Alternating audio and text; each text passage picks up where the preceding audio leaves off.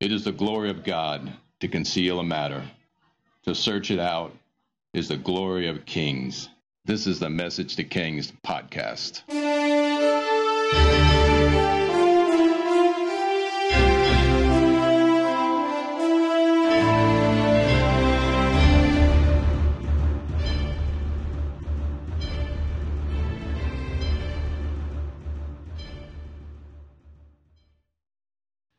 Episode 214, Governor Gedaliah.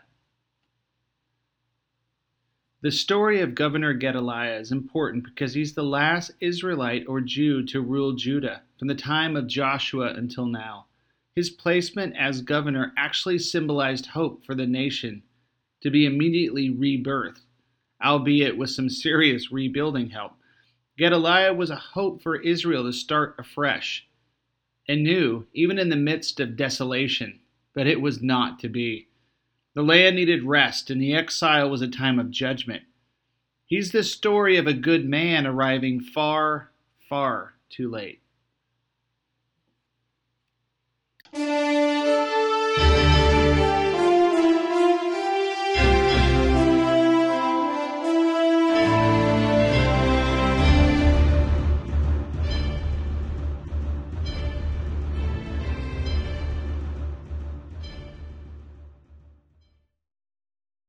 Gedaliah was a man of the royal family. He was kind, he had perspective, and he was humble, yet a bit naive. When Nebuchadnezzar left Jerusalem, he left his general, Nebuzaradan, behind to complete the destruction of Jerusalem. Nebuzaradan found a trustworthy man named Gedaliah, and he appointed him the Babylonian governor of Judah at the Babylonian garrison at Mizpah. It was at Mizpah that Nebuchadnezzar had murdered some of the royals, and he fortified the place as his soldiers stood guard.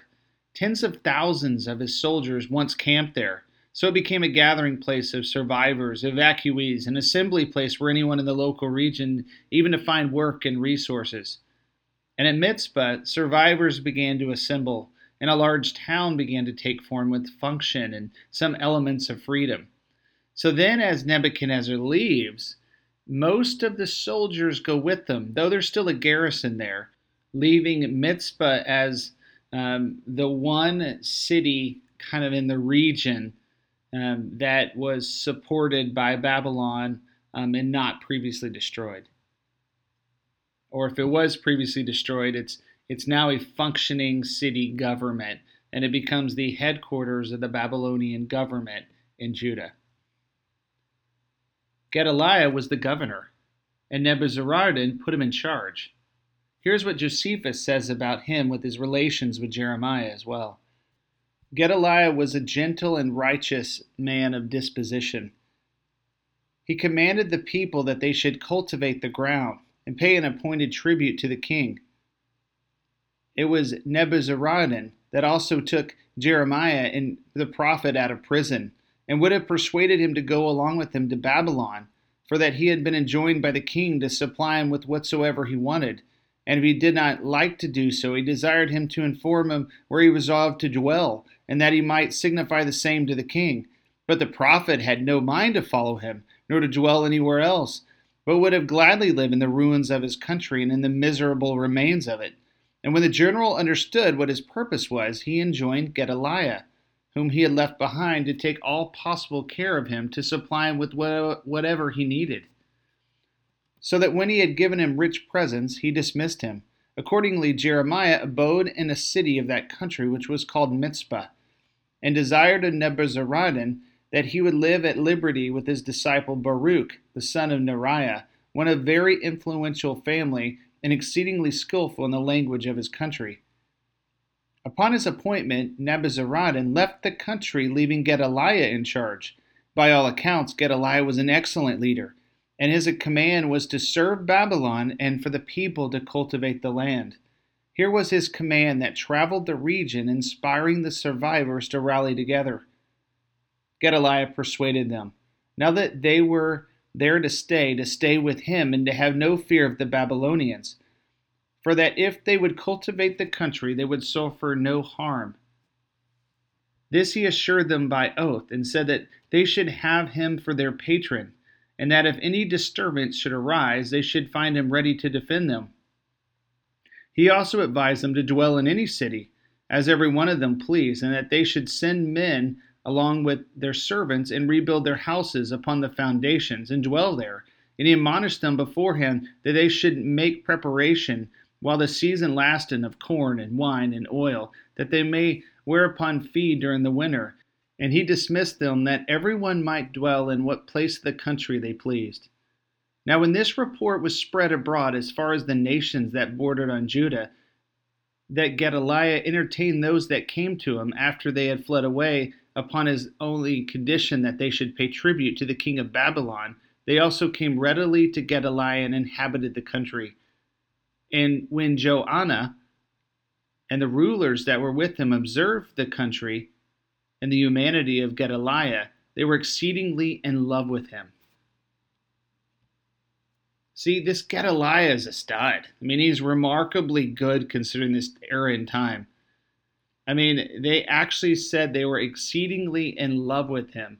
And his name means, I think, God is good or God is great.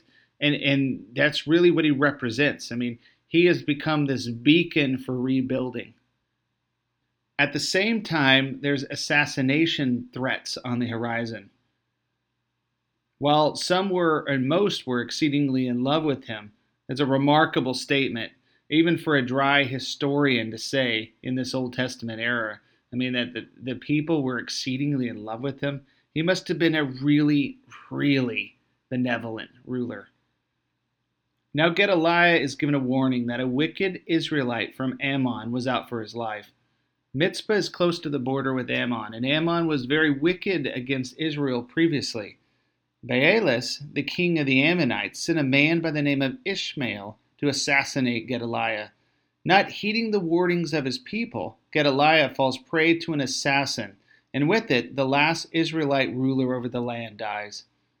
The story goes that Gedaliah knew Ishmael, and they trusted each other, and Gedaliah refused to believe he would assassinate him. Yet Ishmael got him drunk, and Gedaliah really, really, really drunk, and Ishmael assassinated him. Ishmael, these are accounts from Josephus. Most of everything I'm pulling is from Josephus. Ishmael came again to Gedaliah, to the city of Mizpah, and 10 men with him. And when he had feasted with Ishmael and those that were with him in a splendid manner at this table, and he had given him presents, he became disordered in drink, while he endeavored to be very merry with them. And when Ishmael saw him in that case, and that he was drowned in his cups to the degree of insensibility, and fallen asleep, he rose up on a sudden, and with his 10 friends slew Gedaliah, and those that were with him at the feast. So Ishmael kills Gedaliah in his drunken sleep. Next, Ishmael goes on a killing spree. And now I assume Ishmael has Ammonite soldiers with him at this point. And this was a bit of a secret attack on Mizpah. More than just an assassination of Gedaliah, but a secret attack on Mizpah with Ammonite soldiers backing up Ishmael. I mean, this is just a wicked time. I mean, there's so few Israelites left in this region. There's a governor who seems to be a beacon of light that wants to rebuild, supported by the Babylonians.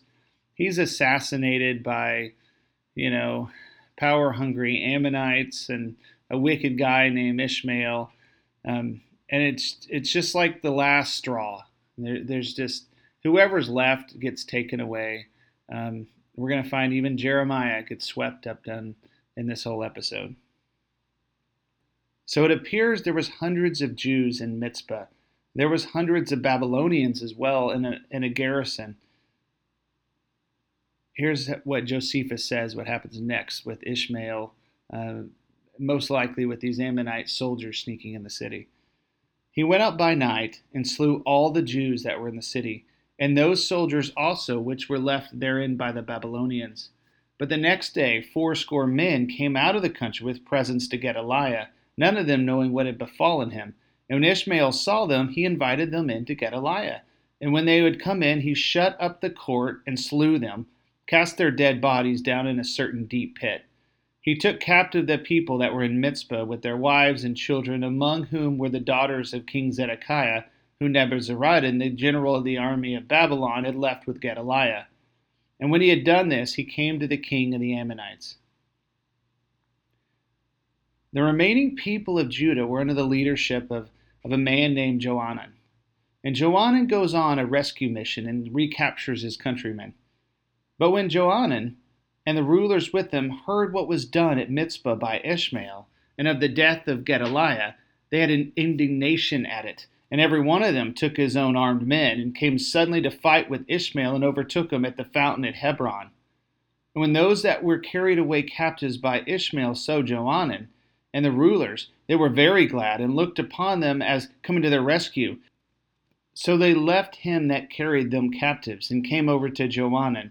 Then Ishmael with 8 men fled to the king of the Ammonites. But Johanan took those whom he had rescued out of the hands of Ishmael and the eunuchs and their wives and children, and came to a certain place named Mandra. And there they abode that day, for they had determined to remove from hence and go to Egypt out of fear, lest the Babylonians should slay them, in case they continued in the country, and that out of anger at the slaughter of Gedaliah. All right, so instead of chasing Ishmael, Johanan called off the pursuit, fearing reprisals of the Babylonians, and for good reason.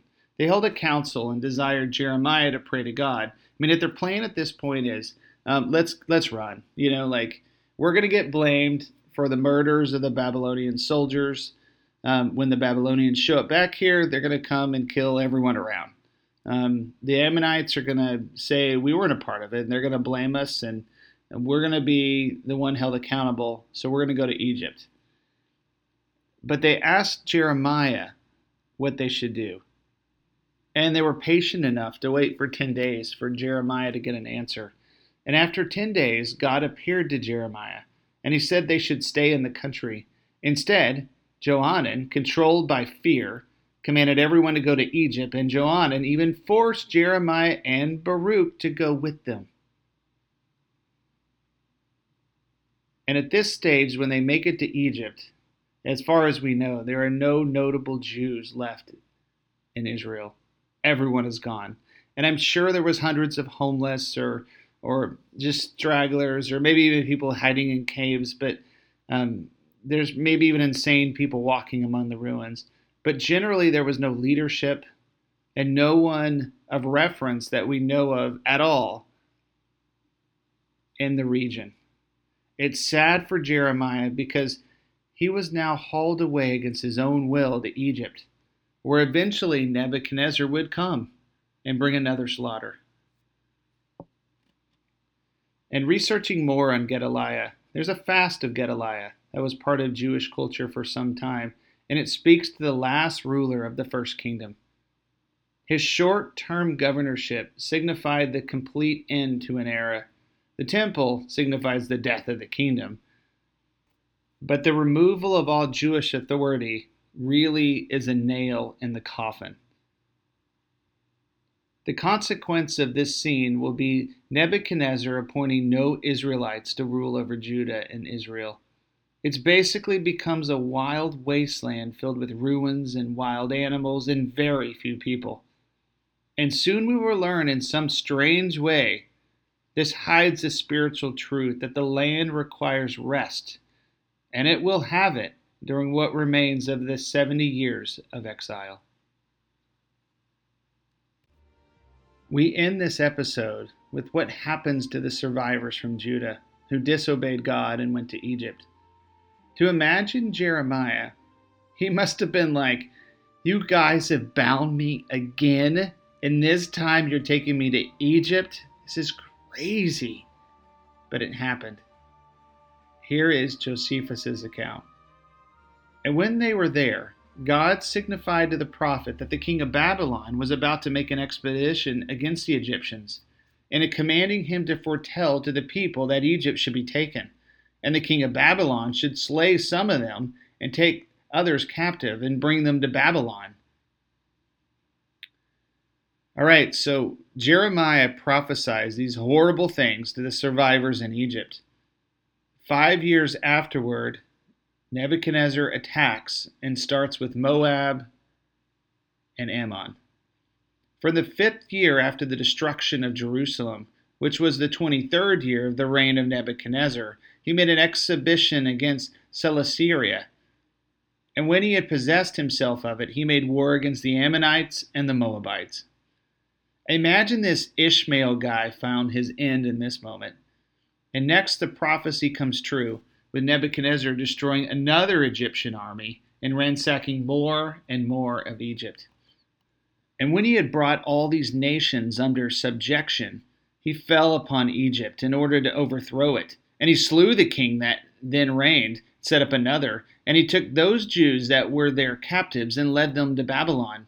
And such was the end of the nation of the Hebrews, as it hath been delivered down to us, it having twice gone beyond the Euphrates. Officially, we have exited the time of kings and prophets, and have entered the era of the prophets and empires. Our story changes effective today from any account of kings and prophets to secular world empires and prophets working in their midst. We have heroes of the faith that are coming up. Daniel and Esther. We have world rulers like Nebuchadnezzar, Cyrus the Great, Darius, Xerxes. We even have Alexander the Great to speak of further down the road. And there's the revivalist of Ezra and Nehemiah. We have so much to look forward to. As we head down these roads, please email me with any suggestions or feedback.